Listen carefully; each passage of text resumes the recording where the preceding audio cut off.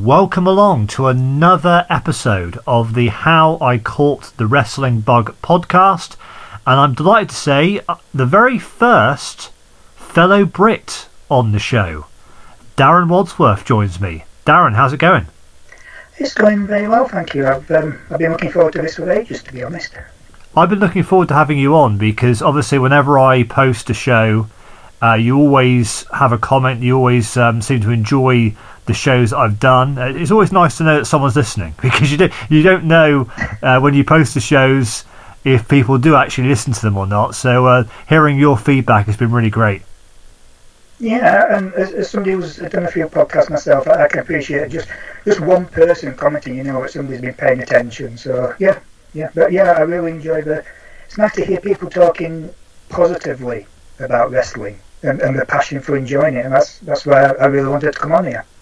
So wrestling is one of your main interests. Another sort of main interest you have is movies, and I know you do a regular or you guest on a regular movie podcast. Is that right?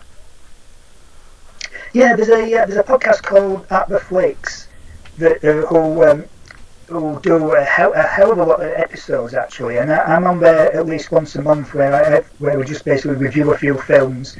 I have a little segment on there called The Dash because I watch a lot more films than the others, so I talk about a lot of the films I've been watching. But we're also doing a project which is very dear to my heart where we're basically going through all the Star Trek movies. And we've had the first two uploaded. In each episode we're basically taking one of the Star Trek movies and basically talking about the history of it and how it came to be, all the little behind the scenes stuff, and also getting really deep into what the films all mean. So we've recorded the first four, and we've got the first two out there. So we're going to go through all of them throughout this year. So that's probably the project I've most been excited about lately. So yeah. So what's your favourite film of all time? If you had to pick a favourite film, what would you go with? Oh. See, I didn't tell you I was going to ask that question. I put you right on the spot there. Sorry about that. Yeah, to be honest, it's a toss-up between Jaws and Casablanca. Oh, okay. Yeah. And two very diverse films, but yeah, they're the two that I watch more than any other, and I love them for very different reasons. But yeah, they're the two that I love. But both were films that I saw when I was a very young age as well, so they kind of really got my really introduced me to the world of the movies. In fact, I'm actually going to be a guest on a podcast later this year on a podcast called Jaws for a Minute, and that's a podcast where the presenters are basically going through each episode is a different minute of the movie Jaws. So I'm going to be on that later this year. It's a great project that they're doing. I'm going to be on that later this year. So that's another one I'm adding my thoughts to. Great. Okay, so in terms of your sort of wrestling fandom, where did it all begin? What was your earliest memory of wrestling? Well, my earliest memory of wrestling would have been in the late 70s, and I would have been about 5 years old. And it would have been on a Saturday afternoon because back then British wrestling was always on around about 4 o'clock on a Saturday, just before the football results started to come through. And I was just happened to be in the living room by myself, and on TV a wrestling match was starting, and it was Big Daddy, and he was basically wrestling some big, huge, masked wrestler, and he just caught my attention. And I've never seen at that age. I've never seen any sort of combat sport of any kind. I've never even seen a real fight or anything. And I watched this match, and I just thought it was the greatest thing I'd ever seen. And it was just basically Big Daddy match where the other guy's just running at him and bouncing off him, and Big Daddy was running to him and doing like shoulder charges, and just this really simple, typical Big Daddy match. But in my mind, I thought I was watching a real legitimate sporting contest, and I just thought Big Daddy must have been like the greatest fighter ever, because he like any other Big Daddy matches, he basically just took the whole match. The other guy, he didn't get any offense in at all. Big Daddy was throwing him into the turnbuckle and just like running into him. And I was just like in awe. And after the match, I went running to find my mum, who was doing something. She was like, getting a tea ready or something like that. And I started telling her really excitedly about this great match that I'd seen, and how Big Daddy was this really strong guy. Now the other guy never had a chance, and it was a really one sided. And I'm like recreating all this moves for her, and she's kind of just like not really listening. And at the end of it, she turned around to me and she just said, "It's all pretend, don't you?" and it's really that's become like a regular thing that people say on this show, is that their parents sort of turn around to them and go, that's all fake, that's not all real. Yeah. And the funny thing is this, because people, you get a lot of old school people say, well, no, everybody thought it was real, but maybe this is in the 70s, and this is my mum. I'm pretty sure I wasn't reading like dirt sheets or anything like that. So, and she knew it was all worked, as you say. And even at the age of 5, as soon as she said that, it kind of like dawned on me that that kind of makes sense. Because when I thought about what I'd actually seen, it kind of did make sense. That that explains what it did. I think it did look a bit fake. So that was the first ever match I saw. But from time to time, I wasn't like an avid viewer straight to it, because I was only 5, and I'd watch it from time to time. And I do remember the FA Cup final day, there would always be a match in the day that so I always used to catch that.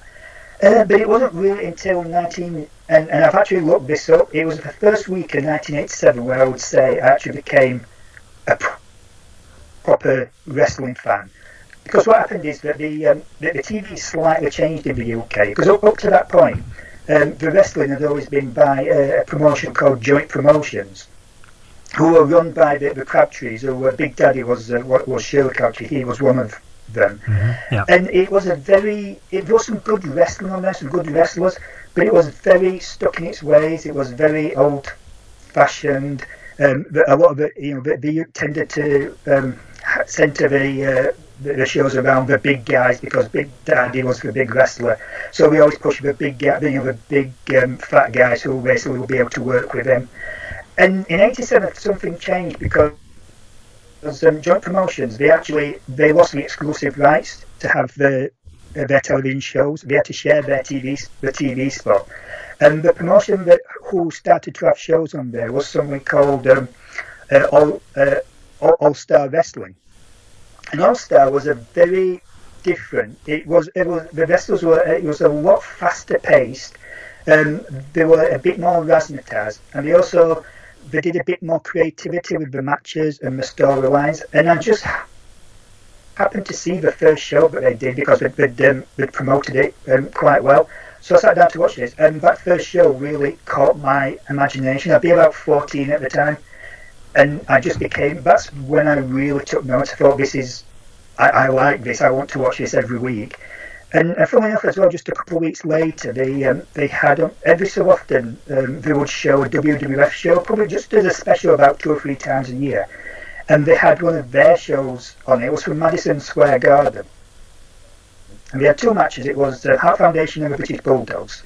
And they also had a Hulk Hogan, Randy Savage match, a lumberjack match.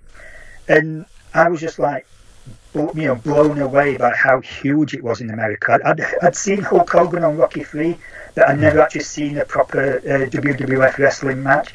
So those 2 shows in just a few weeks' time, that British show and that WWF show, it basically told me that there was a big world out there of wrestling. 87 really was the year that I became a wrestling fan. Well, 87 was... because I was... Sorry, go on. 87. I was going to say 87 was sort of before Sky as well. I think Sky started showing WWF in sort of 89 or 90 or thereabouts. When did you get Sky over here? We got a satellite dish. We were actually one of the. This is back in the day when Sky wasn't very fashionable. It was a bit of a Sky TV was considered a joke. We got a satellite dish at the end of '89, and and I think it was about 87, 88 that they started showing it on Sky, because somebody I know had a satellite dish, and he videotaped. He had a videotape of WrestleMania 4. Right. So, but yeah, but I think so. I know it was on then. But yeah, but it was really 89 and 90 when Sky really became like a really big deal, where satellite dishes started popping up. But because WWF used to be on ITV Wrestling late at night on some of they had an international a wrestling challenge they used to show. But it wasn't the wrestling challenge that was in America. It was a show just for international audiences. And they would show it on certain ITV regions. But the only trouble was, I lived in the Yorkshire TV region, and they didn't show it for some reason. Right. So occasionally, my dad, who used to work in other areas, he would get me. He'd find somebody who would tape it for me. So I did get to see a few of the shows. But yeah, this ITV show that they did, this was well before before Sky had it. Yeah. Because I would have first seen it in like 91 or 92 when they started showing WCW late at night on ITV. It was on like in the middle of the night. They would show worldwide, and Yes. they eventually moved it to the old World of Sport slot on a Saturday afternoon. You know, you might remember the old shows from the Disney MGM Grand. They would show that on Saturday afternoon with like the football results over the bottom of the screen sort of thing. That's what I remember first seeing it, really. But who were some of the guys? Obviously, you mentioned Big Daddy sort of capturing your imagination at the age of 5. But who were some of the guys that you really sort of were a big fan of as a kid?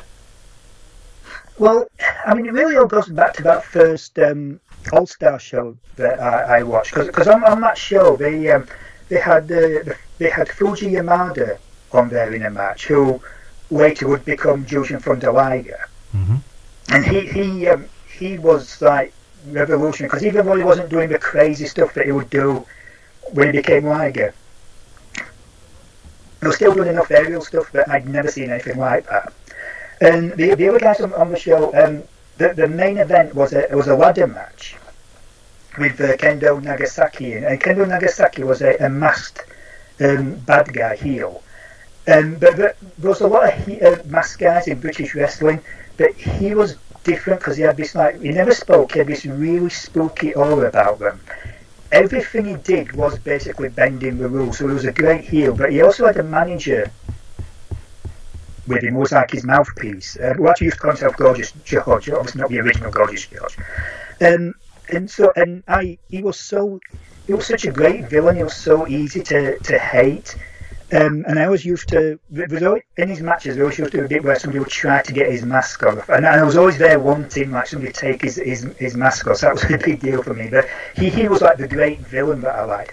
But the guy that really caught my imagination was also on that first show. And it was Mark Rollerball Rocco. Mm-hmm. Who passed away quite recently, yeah. Yeah, really sadly. But and he's it was just from the tributes you could see what a really well-respected guy, because there were tributes from all around the world. And he was like nothing I'd ever seen, because he came to the ring and he had this his wrestling attire was like a Stars and Stripes type gear that he had on. He had on this like silver jacket. He had a kamikaze headband, and he had a black leather glove that had studs in it. And as he came to the ring, I just thought this guy's like a real life action figure. It was just so over the top and everything. And it's aside from being an awesome wrestler, even though I didn't know what a good wrestler was or from a bad wrestler at that point, I was in awe of him, because he was like watching the Tasmanian Devil.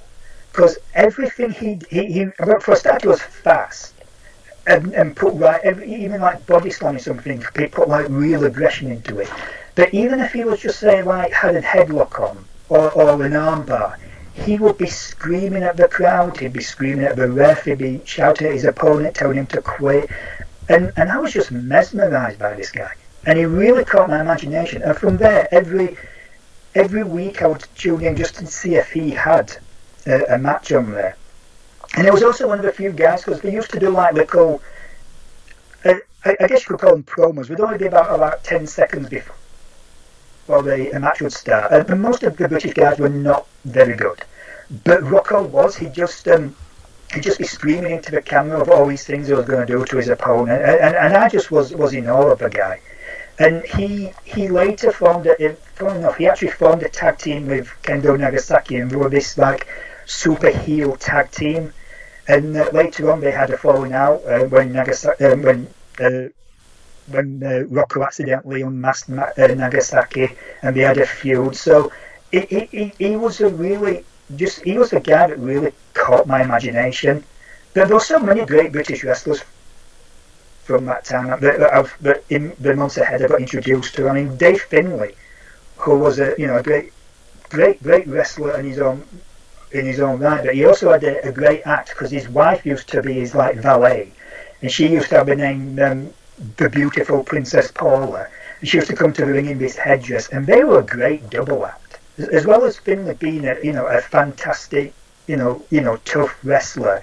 They would do great comedy in between rounds and stuff. Because back then, British wrestling had a round system like boxing, and Johnny Saint, Johnny Saint was a guy who, even though I didn't know. Again, I wasn't able to spot who were really great wrestlers and stuff so much. But I could just tell by watching him that there was something, the way he moved and everything, and just how sharp everything he did. I could just tell that he was like, this guy was good. You know what I mean? And so they were the early ones that really caught my attention. And as far as the WWF went, even though I only got to see it very few times, I really got into the tag team wrestling there because of that first Hart Foundation British Bulldog match, because it really. It was just such a great battle and a great contest, and I really got into the tag team wrestling because of that. And of course, the first time that you ever saw a Hulk Hogan match, even if you sort of, when you got a little bit into wrestling, you might, realize it was the same match again and again. The first time you see Hulk Hogan and see that atmosphere, you couldn't. I don't think you could help but be sort of in awe. Just sort of like the drama and the sort of the crowd reactions and everything and the showmanship. I think at that early stage, when the first time you see a Hulk Hogan match, you think it's you would get involved in there. No. So that was really the sort of like my first, the ones that really caught my imagination, really got me into wrestling. What was the first live event that you attended? It's funny. Even though it was 87 when I became a fan, I never used to go to the shows.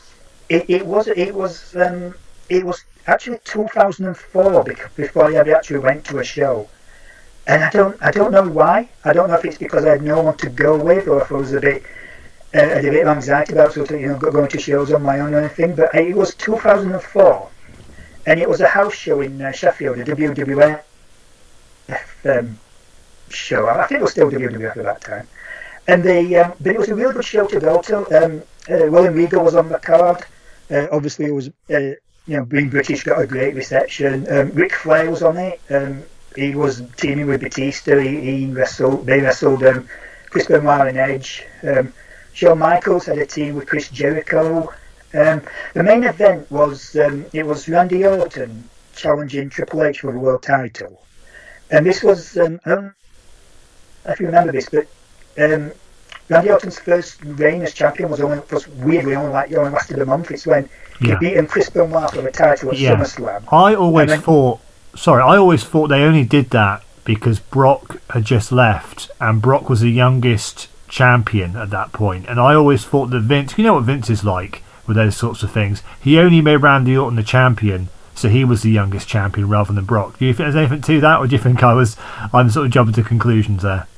You know what? That wouldn't surprise me. Because he only had it for I've never even thought about that. Yeah, because as you say, he only had it for like a month, didn't he? And then he dropped it back to. He won it from Benoit, and he dropped it to Triple H. Yeah. Yeah, I mean, I've never thought about that, but it wouldn't surprise me. It won't surprise me. And this was actually the first. On the house show circuit, I believe this was the first rematch that they had, so it was just after that. And Orton was what was just because he'd only just become a better babyface. To be honest, the crowd was more cheering for Triple H. Yeah, I don't think the Orton face turn really worked because he's such a natural heel, I think. It did seem a very weird, because you felt that was a storyline that could have, with them two being in Evolution at the time, that's a storyline that could have, with Orton being the champion, and obviously he's like, Triple H he's in the same group as he was no longer. You think they could have done a long storyline with that? Yeah, because the one they did with Batista, they rushed to it straight away.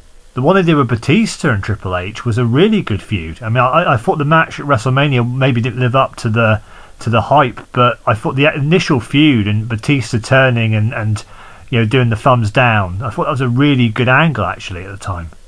Well, it's funny you should say that, because on that show, the guy who was most over, with the exception, I would say, of Flair and possibly Regal, was Batista. And at this time, Batista, he wasn't really a big star. His role in Evolution, he was basically the heavy.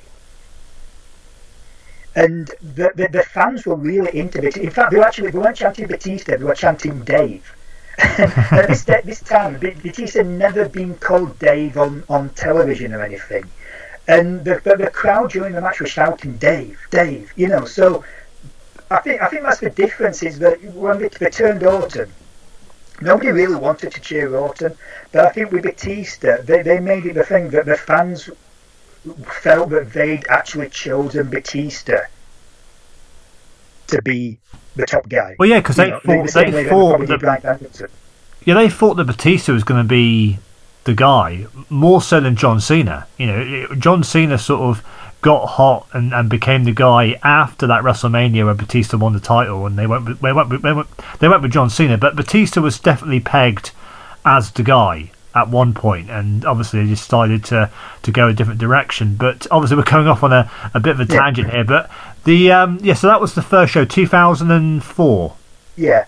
And it was a good show to go to. I did really, because I went to a lot of shows after that, and I think it was good to go to a house show, because I think house shows, I personally think they're more fun than television tapings.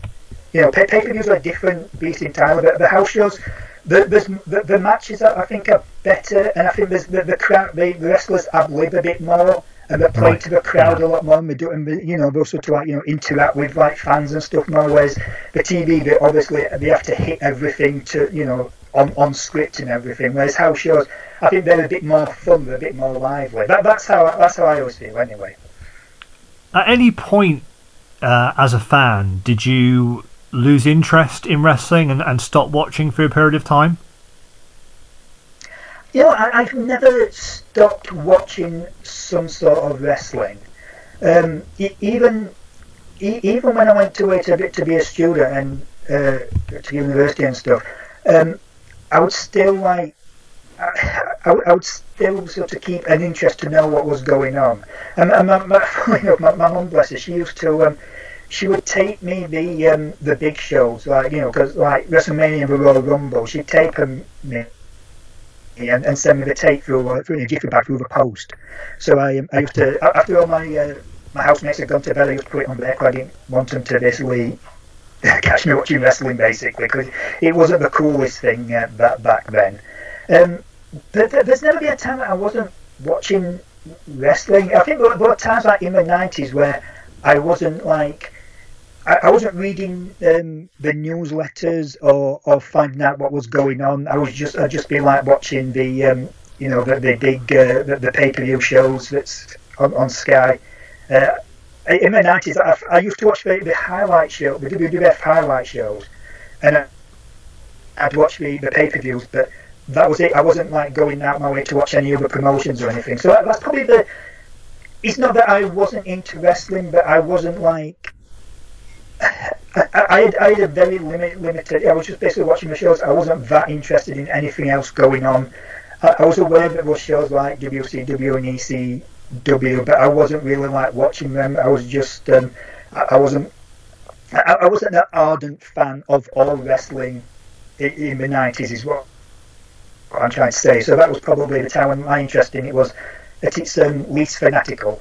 But I've always watched some sort of wrestling. I think I've always said this first, that if I was an interest in something, if it wasn't doing it for me, I'd go find my interest somewhere else. So whenever WWF wasn't, or WWE wasn't doing it for me, I'd find another sort of wrestling, whether it be like an independent, like Ring of Honor, or like some Japanese wrestling or something, that I would get my wrestling fix from. I've never been like a hate watcher. So I think that's probably why there's always been some sort of wrestling in my life. I think a lot of people, they may have stopped watching it religiously, but they still would watch WrestleMania, or they would still watch the Royal Rumble. The Big Four. They'd still watch the Big Four shows every year, even if they weren't watching it. Because once you become a fan, I don't think you ever really completely lose interest in it. Because even when I wasn't watching it, I would still, keep tabs on what was going on. I could still probably tell you who the champion was, even though it's got harder over the years because there's always been more than one champion. Since 2002, they've had more than one champion for the most part. But yeah, I think most people just, even if they weren't watching, they still kept tabs on it. Rapid fire questions we come on to now. I always say, I don't know why I call them rapid fire, because they never normally are, but favourite wrestler of all time? Who would you say for that? It's not going to be an original choice, but it would have to be Bret Hart. The fact is, I've had there's been various times throughout my wrestling that I've had a particular favourite wrestler at that time, but there was no one that was ever my number one the longest, who I was most ardently into than when I was a fan of Bret Hart. And I was a fan of Bret Hart for a long time. I became a fan of his when he was in the Hart Foundation. Because him and Neidhart were actually heels, and I just something about his look with the long hair and because as a heel he had a real cocky swagger about them, and there was just something a bit sort of like I always think something a bit like heavy metal about him, his look and everything. And I became a real fan of his. And even in the early days when he was a singles wrestler, he'd be pretty much just a mid-carder, because he would lose matches to the likes of Akeem and Dino Bravo, but you always felt that he was good. And even if he was wrestling someone who was, a much bigger star like him, like if he wrestled DiBiase or Randy Savage or Kurt Hennig, even though they were bigger stars, he still would have really great matches with them, and he still would. It would still like hold his own. You know what I mean? And I think the best way I can describe it, my being a fan of Bret Hart, is it was like going to a pub and seeing a rock band in front of about like 10 people, and then following their career and being with them right until they started playing stadiums. It was great to have this one guy who basically was like a mid-carder, and just watch him grow and get more and more bigger matches and win titles. And I also remember that I think the first time when I really knew that he was going places is when they announced that for SummerSlam he was going to be having a match with Kurt Hennig for the Intercontinental title. And that was because back in those days, the Intercontinental title was a really big deal. It was a really important title. It was either where they grew wrestlers to like take the next step, or they would have really good workers who would have great matches. And that was like, you have the world title that was your star, but the Intercontinental title was one that your hardcore fans really took notice of.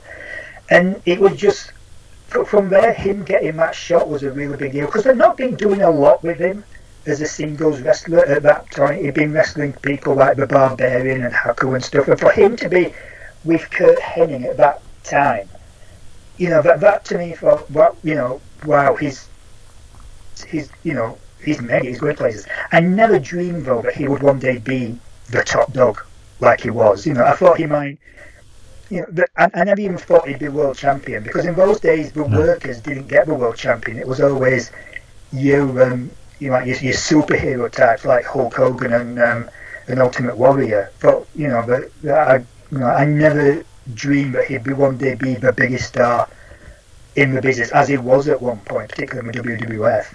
I think when he left, or rather when after Montreal he went to WCW, you could definitely make an argument he was the biggest worldwide wrestling star at that point. I mean, certainly over here and across Europe, he was a huge star. He had a huge following here. Obviously, he was huge in Canada. Yeah, he was a big worldwide star, and WCW completely dropped the ball big time when they got him, because they could have done so much with him, and they had no idea what to do with effectively the hottest star they possibly could have got at that point. I remember, I think this is one thing that a lot of people, if you don't actually live in the UK or Europe, you don't realise how big Bret was over here. No, he was huge. Even before he became like a big star in America, those early shows, if you ever get a tape of those early shows, he would get great ovations. Even though he wasn't the biggest star on the card, he was really popular. And I remember as well when he was a heel in '87, and he came over for the I think it was the one night only pay-per-view in '97. Yeah, '97. Yeah. Even though he was a heel in America, and he was wrestling The Undertaker, they actually made him a bit of a face. Well, yeah, I think at that point he obviously was the biggest heel going in America. But outside of America, he was still a babyface, really, especially in Canada and like you say, over here in Europe. I mean, he was still probably the biggest babyface in the company. And when he faced... Yeah, because they did an interview with him. Sorry, go on. So, I was going to say, they did an interview with him before his match with Undertaker. And they actually said to him, does it matter to you what the British fans think of you? And he just says, yeah, he does. Yes, it does. And in fact, for a heel to say that is quite, because a heel, you would expect to basically want the fans to hate him. But in this one, it was very weird that they still, Bret still wanted to be a face, because to European fans, it was a very strange time that year, to be honest. It was a very strange time. Obviously, we just did the Zoom with Dave Meltzer talking about '97, and it was really fascinating to hear about certain things. But yeah, Bret, when he faced Davey Boy at SummerSlam '92, I would say it was probably about 50-50 or maybe even 60-40 in Bret's favour in terms of crowd reaction for that show. Oh, yeah, definitely. It was, because he had a real fan, even though it was Davey Boy. But yeah, he was, and you expected that he'd get booed out the bill, the real deal. But yeah, it was a really good reaction for both guys. The next question is favourite match of all time. Now, if it's not a Bret Hart match, I want to also ask you what your favourite Bret Hart match is. But what's your favourite match of all time? Okay, well, my favourite match of all time is not actually a Bret Hart match. It's from 1993, and it's from Dream Slam 1, and it's Akira Hokuto versus Shinobu Kandori.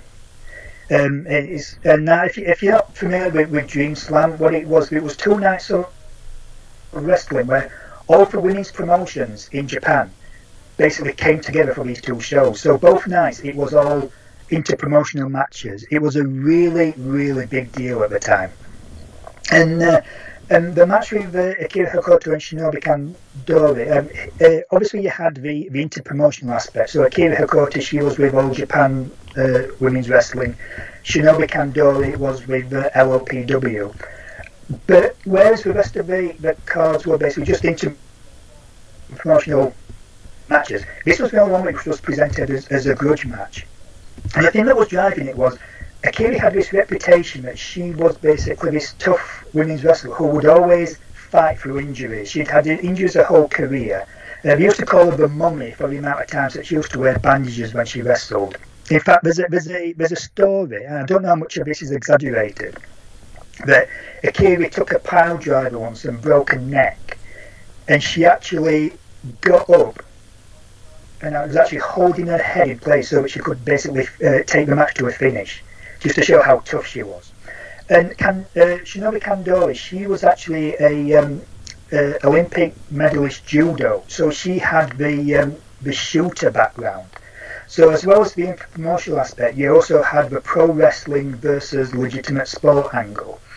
And you also had this wrestler who was basically prone to injury, going up against someone who's basically giving it what they would basically tear. She was basically a bit like Shayna Baszler is today.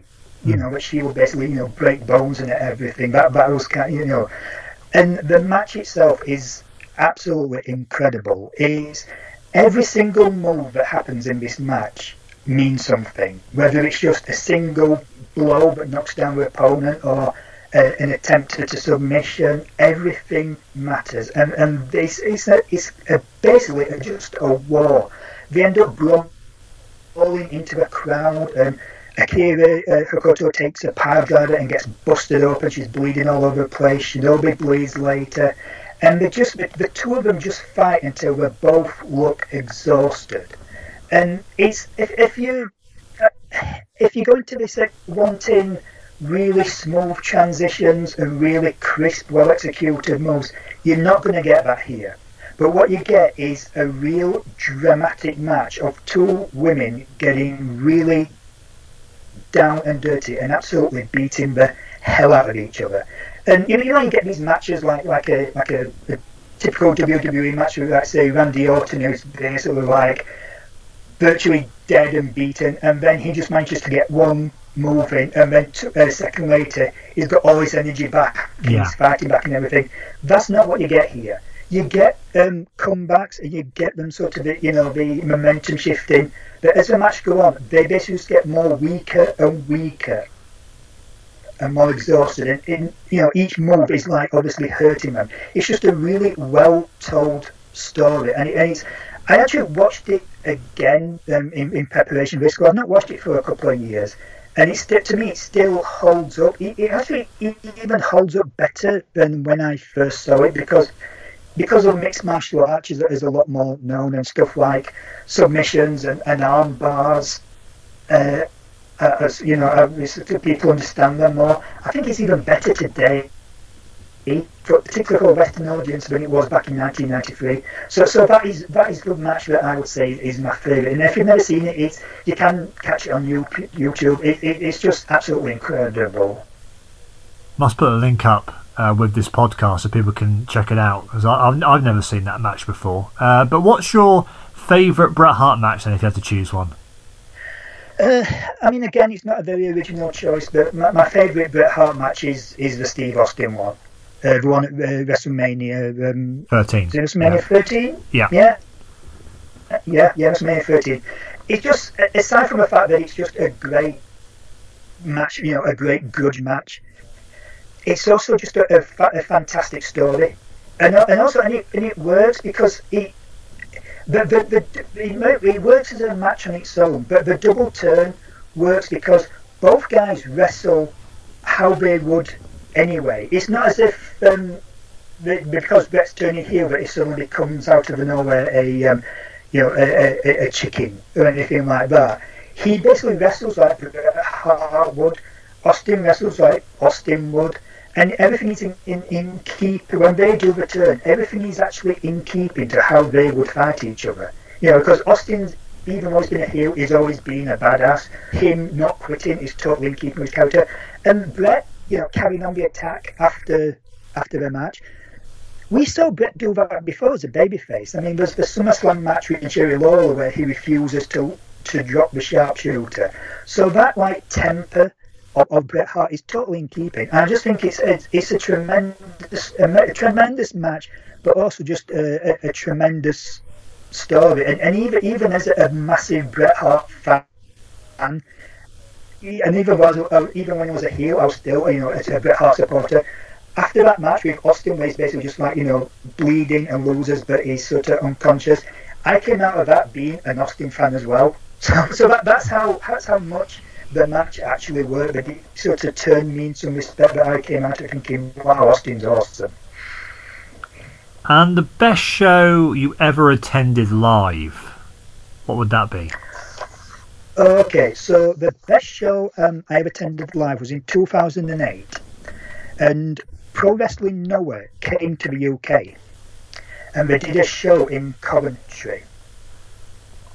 And I've actually forgotten what they call it. I think they call it something Navigation. I forgot what the title of the show was. But basically, it's Pro Wrestling Noah coming to the UK. And they brought most of their big stars in. We had Morishima was on the card, Yon Akiyama was on the card, Doug Williams and Nigel McGuinness formed a tag team for the night.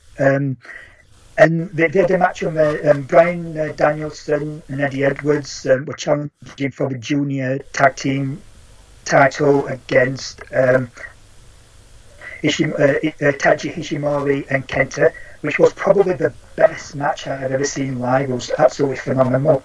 But the main event, and then this is in Coventry, the main event was Marufuji and Misawa against Go Shizuki and Kenta Kobashi. And when the main event came out, there was just this buzz across the crowd, because these are mainly hardcore. There was about 2,000 people in this building, and it was mainly hardcore wrestling fans who really knew the stuff. So getting to see Kenta Kobashi and Misawa anyway was really awesome. But to get them to see them wrestle each other, even if it was just in a tag match, it was. I got goosebumps waiting for this as they were coming out. And early on in the match, Misawa and Kobashi are getting the ring together, and there was this massive roar from the crowd, this massive buzz. And they just did a couple of really simple little spots, and then tagged out. And I'm watching it at the time. I thought, well, okay, Shizuki and Marufuji are going to be basically, they're going to be carrying the match work-wise. And Misawa and Kobashi are just becoming in. They're just going to be doing little spots and I was fine with that, because it's it's Misawa and Kobashi. If they're just doing little things, I'm fine with that.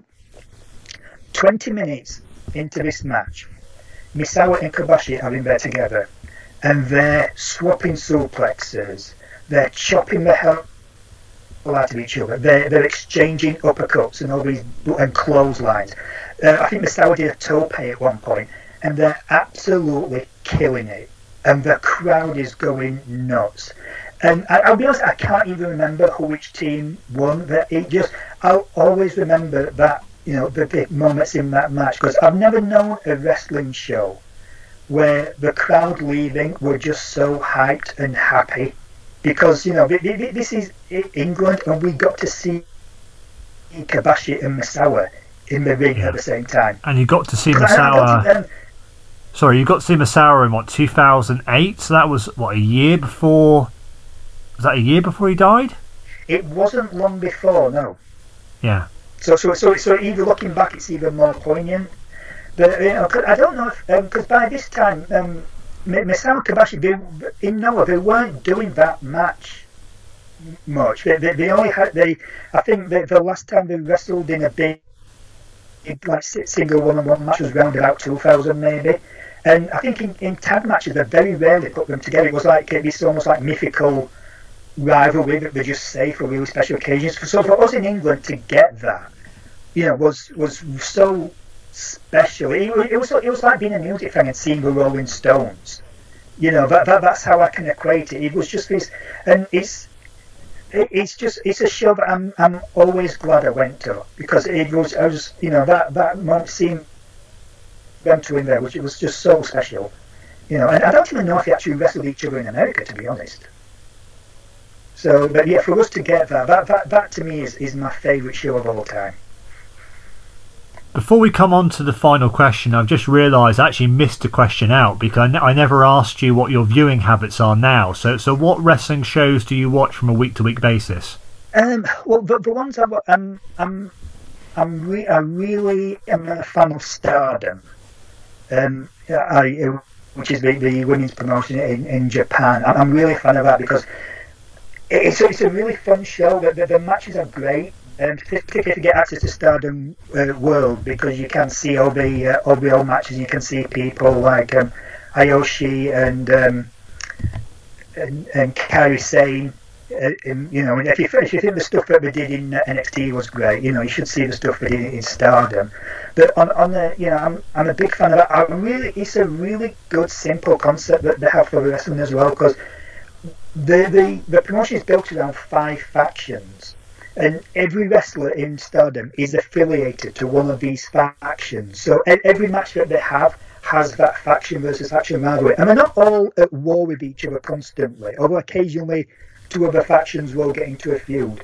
But everything just seems a little, has a little bite to it because of that. And one of the factions that I'm a really big fan of is a group called Donna Del Mondo.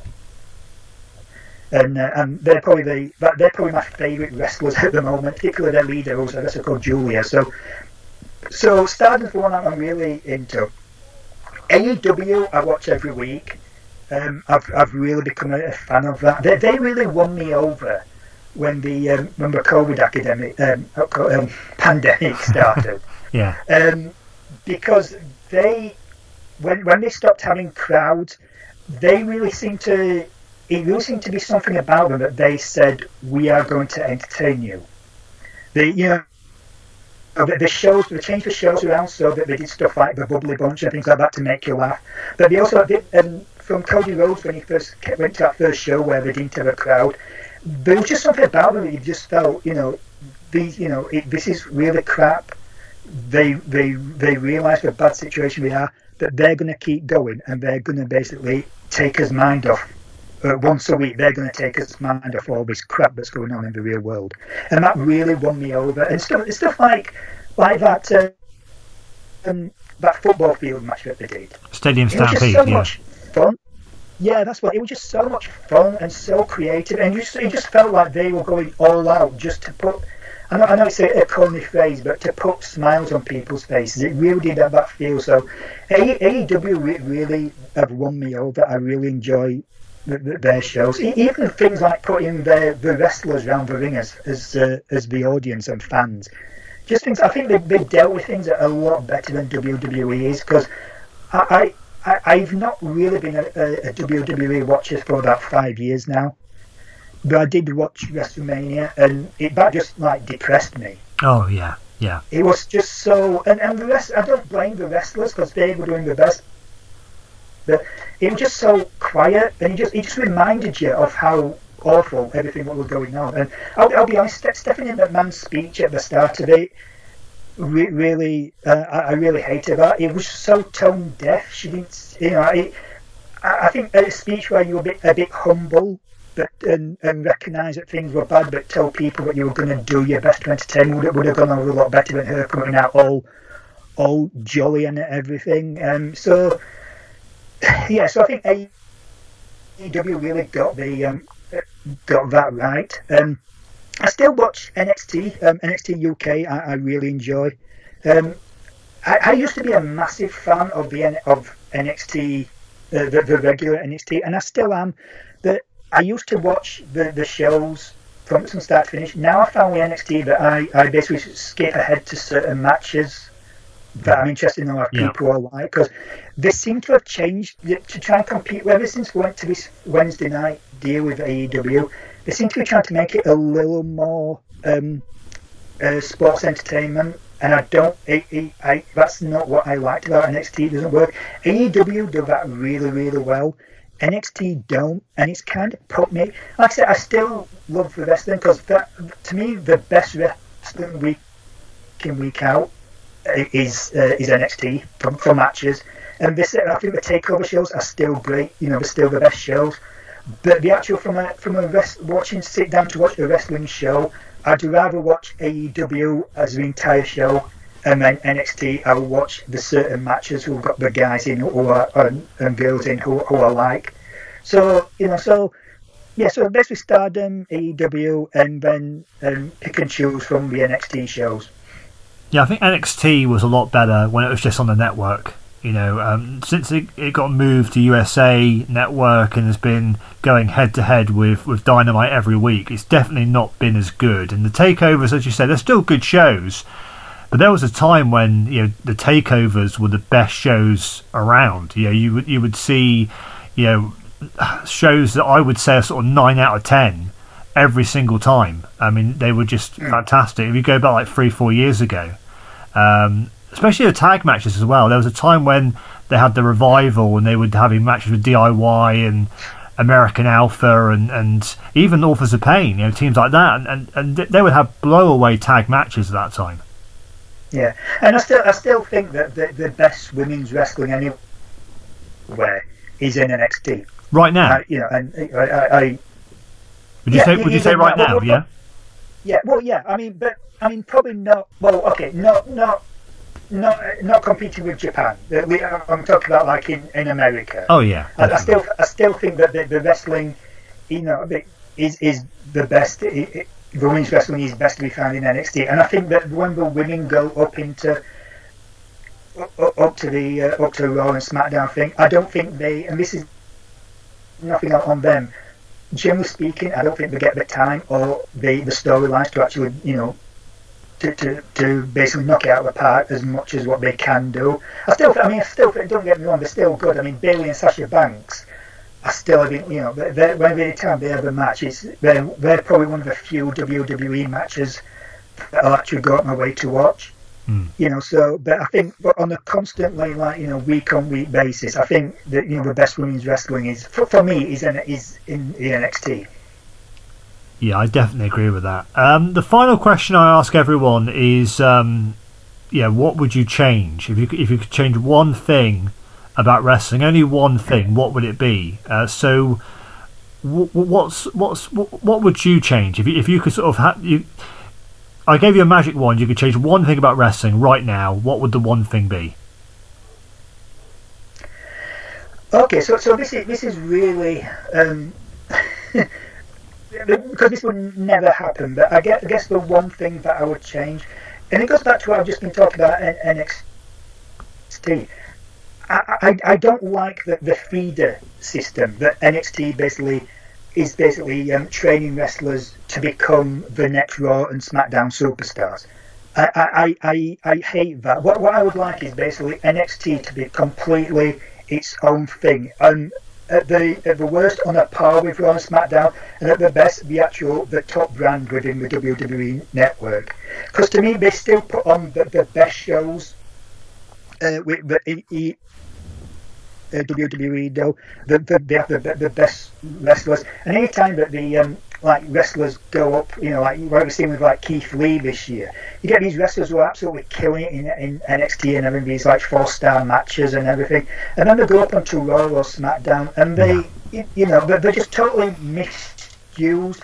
They don't fit in. So I would either like to see that the Raw and SmackDown brands basically ended and just turn the whole thing over to NXT, or just have it that they're at least on a par. Any wrestlers in Raw and SmackDown who are basically better in the NXT style, put them over. Any wrestlers in NXT who are who will be better in Raw and SmackDown, pass them over there, and basically just let NXT be its own thing. Because to me, aside from putting on the best, also have this this affection, this ECW style affection that they've managed to get from a certain fan base. Have you ever known a time when fans would actually be at a Raw show, SmackDown, and chant WWE or chant Raw or SmackDown? But no, it doesn't. Whereas NXT, when anything's great happening, people are chanting NXT because it's they feel it's their brand. They have this affection for it. So I would basically make NXT the top dog. I would basically expand it so that you had NXT Japan, have NXT Mexico, just like we've got NXT UK. Maybe even have an NXT women's show, so you could have a women's show where you could really showcase, the women only get a couple of matches on the main roster. Have an NXT women's show and just go with that. That would be my thing, because I think they've grown past the whole thing. People say things like, Undisputed Era, when are they going to get pushed down into Raw and SmackDown? When are they going to get called up? I don't want them to be called up. No, absolutely not. I like them where they are. They're great where they are. And if they, for a fact that if they went to Raw and SmackDown, there'd be Vince will look at them and say, those guys are too small. They start doing jobs to the other guys, and within about 6 months they've all been split up in all separate ways. When maybe maybe with Adam Cole they might do something with, but the others they'd be just forgotten about. So to me, if you promote NXT has what it is, what it does strength well, which is basically be like an independent promotion but under WWE's control, and just go with that, and have WWE be like a network of different shows, as opposed to this, for me, having Raw and SmackDown as the main roster and stuff, when it's the one that to me is failing. I mean, I've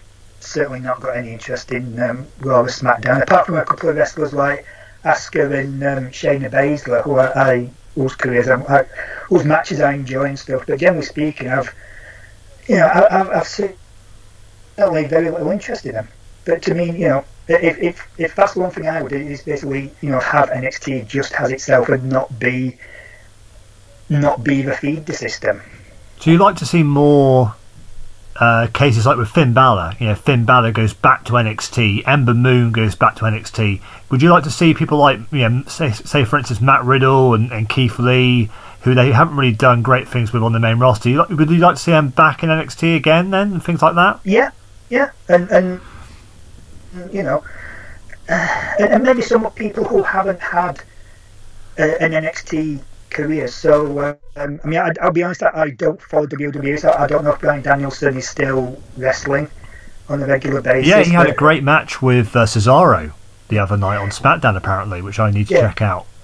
See, you've got two guys there, Cesaro and Bryan Danielson. If they were to go over to NXT, even for a short while, can you imagine the matches they would have? Or AJ Styles. Oh, yeah, absolutely. I mean, my idea for the Royal Rumble, and I don't think they'll ever do it, but my idea for the Royal Rumble was to have Daniel Bryan win it and not challenge Roman Reigns or Drew McIntyre, but go to NXT, that Charlotte did last year when Charlotte challenged Rhea Ripley, have Daniel Bryan challenge Finn Balor. Somebody's never really... I mean, there may have been a Bryan Danielson Prince Devitt match years and years ago, but they've never worked together in WWE. And Daniel Bryan apparently is coming towards the end of his career, he reckons. He reckons it's going to be his last run. So, Daniel Bryan and Finn Balor, I mean, I would book it for WrestleMania. I mean, that's just me. I'm not sure they'll ever do that. But is that something you'd like to see? Oh, definitely. Yeah, I mean, that's awesome to me. Or having Asuka go win Raw, or maybe not even win Raw, just go over for a match with Io, and just something like that. Because Finn Balor wasn't he wasn't doing a great deal in WWF, WWE. Showing my age there. But he's coming to NXT and he just feels right. He just feels like he belongs there.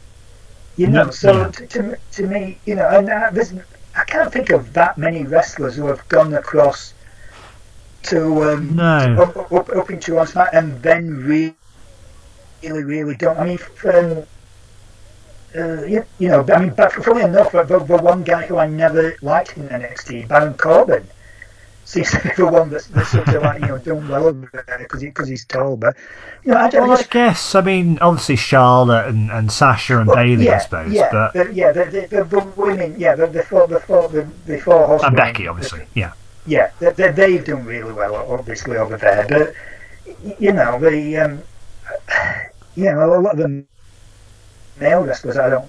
No, I mean, even Kevin Owens. I guess you could say Drew McIntyre. Yeah, but even like Kevin Owens, or I mean, I suppose you could throw Seth out there, but Seth was in NXT when it was very, very different. I mean, it wasn't on the network at that point, and it wasn't really. It's not the same way it was when, say, Finn came over, or Nakamura, or Joe, or Bobby Roode, or any number of guys. But and it didn't have that reputation of being a great promotion in its own right. It was this fun little thing. It wasn't until after they left that you started to get the shows where they were actually killing it and having like sort of 4 and 5 star matches on there. So but yeah, I just that would be my big thing, is basically let NXT be NXT and not be beholden to being the grooming ground, personally. Well, Darren, we're coming up to the hour mark. I think this is the longest one we've done so far, which is great. I've really enjoyed the conversation, and really, like I said at the top of the show, really glad that you're listening to every show and enjoying them, and glad we finally got a chance to have you on for this episode. No, thank you. I have to say I really do enjoy the show. But like I said before, it's just good to hear people talking passionately and fun about wrestling, and it's good for me because it made me think about my years as being a wrestling fan and brought back all these great memories. As I often say on this show, yeah, the Fight Game podcast Facebook group is such a great group. I mean, everyone gets on so well, and I'm really looking forward to hearing some of the guests I've got coming up. And yeah, I mean, I don't know, obviously there's going to come a point where I'm going to run out of guests, but I do want to do more podcasts in the future, and I would love to have you back on for whatever I choose to do going forward. So yeah, thank you, Darren. Yeah, that'd be great, because I think as well, being a British wrestling fan, it was so different how we had access to wrestling. So I think there's some interesting stories, back there that we could really dive into. But yeah, I'd love to come back. I'm always happy to talk wrestling. So for Darren, I'm David. Thank you very much indeed for listening, and I'll be back for the next episode with another fellow Brit. Steve Geimer will be joining me.